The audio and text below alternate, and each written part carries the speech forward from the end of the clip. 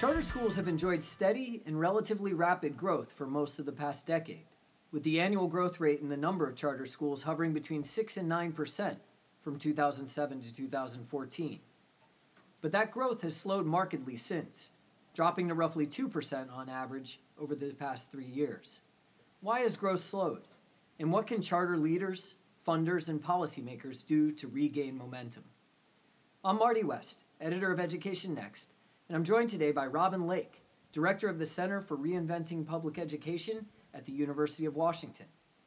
Along with 3 colleagues at the center, Robin is the author of a new article, Why is Charter Growth Slowing? Lessons from the Bay Area, which will appear in the summer 2018 issue of the Journal and is available now at educationnext.org.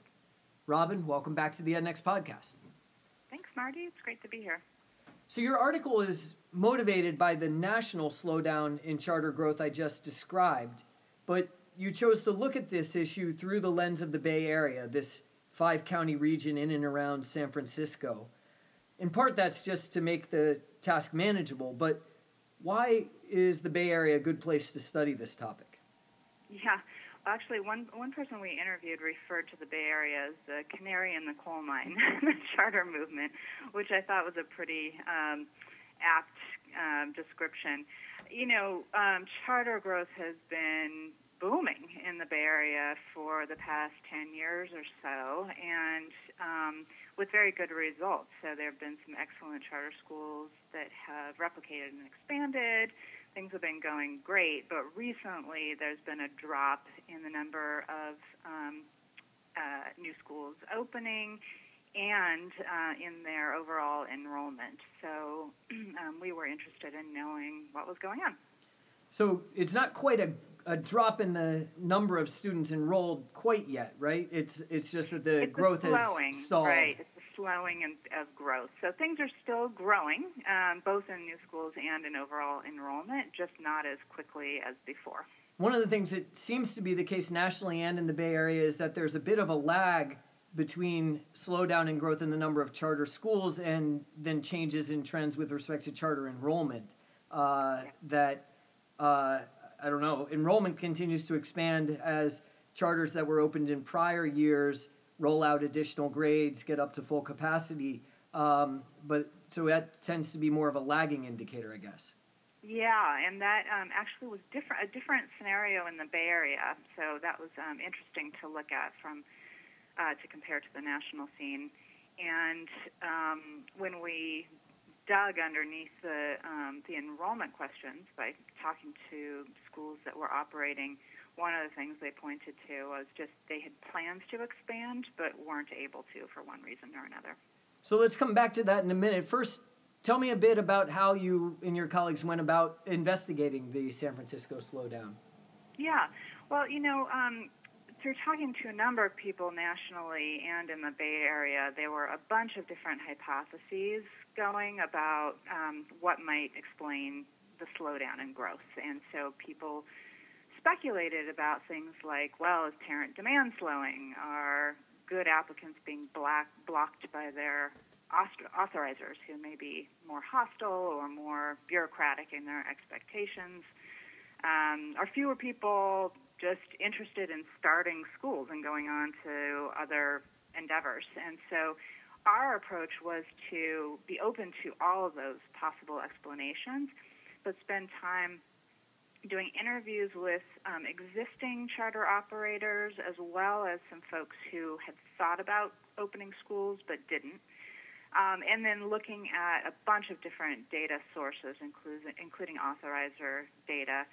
And, it's impossible to absolutely nail down which factors are responsible for what, but we did feel we were able to eliminate a lot of the hypotheses that were going and quickly zeroed in on a few things that seemed to be really driving the slowdown and expansion. And at the very top of your list is the issue of facilities, right? Yeah, and I don't think that surprises anybody who has been following the charter movement.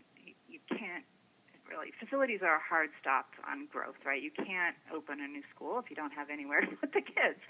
And anybody who's familiar with the Bay Area also knows that facilities are hard to come by. It's a very, very expensive market. That was something that was a lot easier for folks to navigate when it was just a small number of charter schools, but now that there are so many in the Bay Area and there are so few places that are suitable for housing a good school, and at such great expense, that things have just gotten very, very tight there.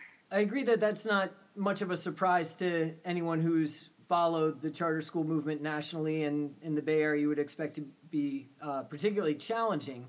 But one of the things that I found interesting about that is I recall California got a lot of credit from charter proponents for passing something called Proposition 39 about a decade ago, I believe, that essentially required districts to provide facilities for charters if they were under capacity. Is that right?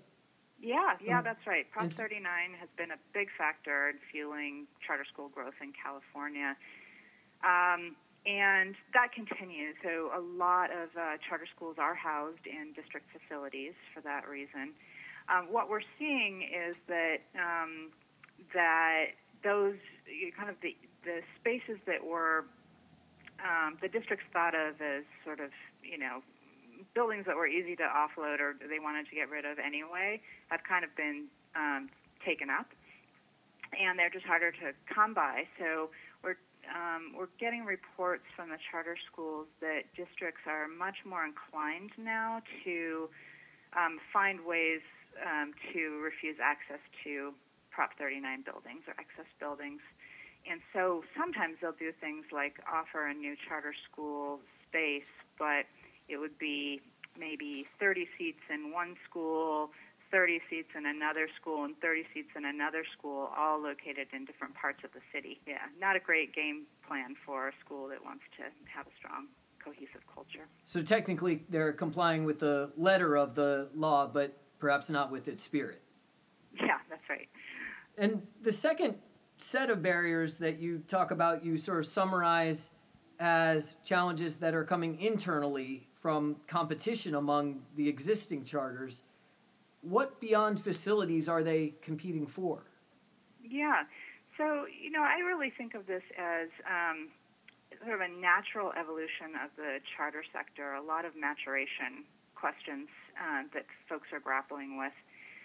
One of the factors in California, and I've heard this in other states, is that the new results from the Common Core tests, I think it's SBAC in California, have given a lot of the charter providers pause about whether they're really getting their kids sufficiently ready for college and career. And so taking time to look internally at their instructional program, which, is a big endeavor, that's one of the factors that's causing a lot of pause. And they're saying, we want to keep growing, but right now we want to get our house in order, make sure that we're growing in the right direction instructionally. There's also an increasing amount of competition with other charter schools in the Bay Area. Such a high concentration of folks, especially in certain neighborhoods, because they're all kind of looking for neighborhoods that are affordable, where they can locate. And they find themselves often competing with each other for talent, for students, for facilities. And so that's causing some folks to pause as well. So there are a lot of just there's a lot of fatigue, I would say, in thinking about this. People have said to us, this work is so hard already, just running great schools and replicating with integrity. And when you layer on top of that the cost of doing business and finding great facilities and the political dynamics, then it's a lot easier to kind of hunker down and just get things right within our school than to think about expanding. Now, I imagine throughout the history of the charter school movement, some organizations have been pausing on growth to try and get their affairs and programs in order.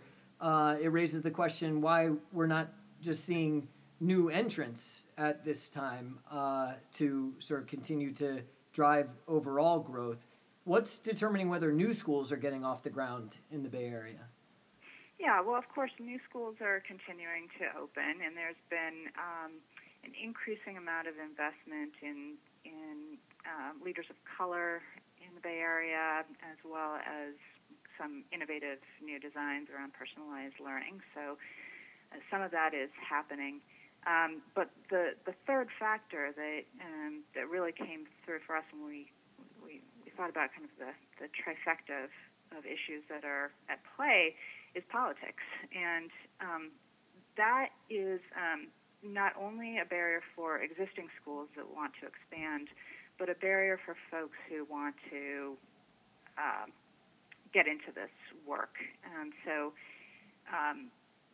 all politics is local, and in Oakland, for example, where there are so many charter schools operating, the district is finding itself in financial hard times for a variety of reasons. And layered on top of that is a national set of politics around school choice. Some folks said to us, look, I could go into the ed tech world. I could work for a district school, and I'd be, a hero and cool. And right now, when I tell people at a cocktail party I want to open a charter school, I'm the bad guy. So that's a real chilling effect. I think people who are determined to serve kids better and to find the right mechanism are still going to find their way forward. But it's not an easy time to take on that work. Now, one of the things you claim in the article is that the slowdown isn't being driven by a lack of demand on the part of families. At the same time, you did note that some of the charters where there was a heavy concentration were increasingly competing for students.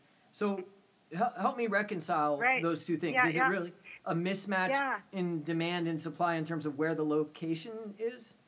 Yeah, that's right. So we kept hearing this word oversaturation.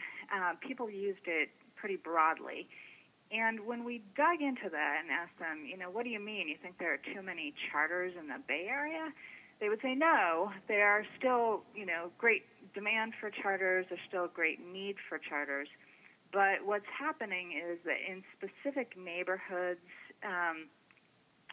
people are kind of, all fighting over themselves over the same building, the same staff, because that's the only opportunity for getting off the ground. So it's very neighborhood specific, and it's very area specific. So one of the things that, of course, drives growth in the charter sector is investment from funders. And funders have set certain priorities about where they would like to see new charter schools open.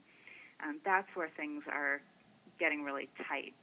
Everybody is trying to locate in the same cities and even in the same neighborhoods. And so what we often heard from operators was that they have an interest in looking to new places, places that might be more open politically to new charter startups, that might have better access to facilities, that kind of thing. Was there anything that surprised you, any factors that you expected to come up that didn't turn out to be contributors? Mm-hmm. Well, I do think that we expected to see, more schools struggling, just to attract parents, and we didn't hear that so much. That we did hear really strongly that parents still are interested in this option. One thing that really surprised me was we didn't hear very much about hostile authorizers. Now, that's not to say that they don't exist. School districts in California are the primary authorizer, and districts have historically not been all that open to charter school growth. But what we heard from folks was because California has an appeal mechanism where folks can go to their county or to the state if they're turned down, that's authorizer options are if you're running a great school and you'd like to run a good school in the Bay Area, there's a path forward for you somehow. So that was surprising. One of the things I noticed was that it didn't seem to be that the charters were having trouble attracting enough talent, at least if by talent we mean teachers. Right, yeah. I mean, what they told us was it's an ongoing struggle. Talent's always a challenge, and especially in a strong economy. People have other options. Bay Area is obviously an expensive place to locate, but what they've really done generally is turn to internal growth strategies. And so they're training their own folks, and they said, it's an ongoing challenge, but it's nothing that has changed dramatically over the past few years. So your article looks both at barriers as well as potential solutions, ways to break down those barriers. What is to be done if we want charter growth to resume at a steady clip in this region and perhaps beyond? Mm-hmm. Well, I think the first step is always to admit you have a problem. And so I think, the strategies that folks have employed over the last 2 decades are probably reasonably not the right strategies going forward. And so we have really urged that people start thinking creatively and in innovative ways. I mentioned that operators would like to think about looking to new areas where,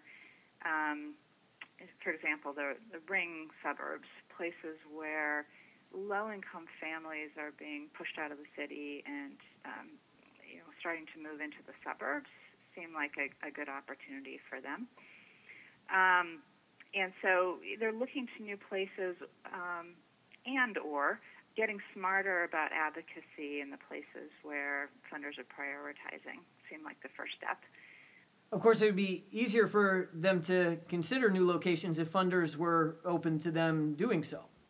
Yeah, that would be a necessary step. That would be a necessary step. Absolutely. And in addition to this article, you and Paul Hill have written recently about the need for a new political strategy for charters nationally. You just referred to trying to find new ways to be effective in the places where they already are with respect to advocacy. What will that entail? I think that the charter movement has really relied on kind of an urban, low-income selling point, which is was the right thing to do for kids, right? That's where the immediate need is.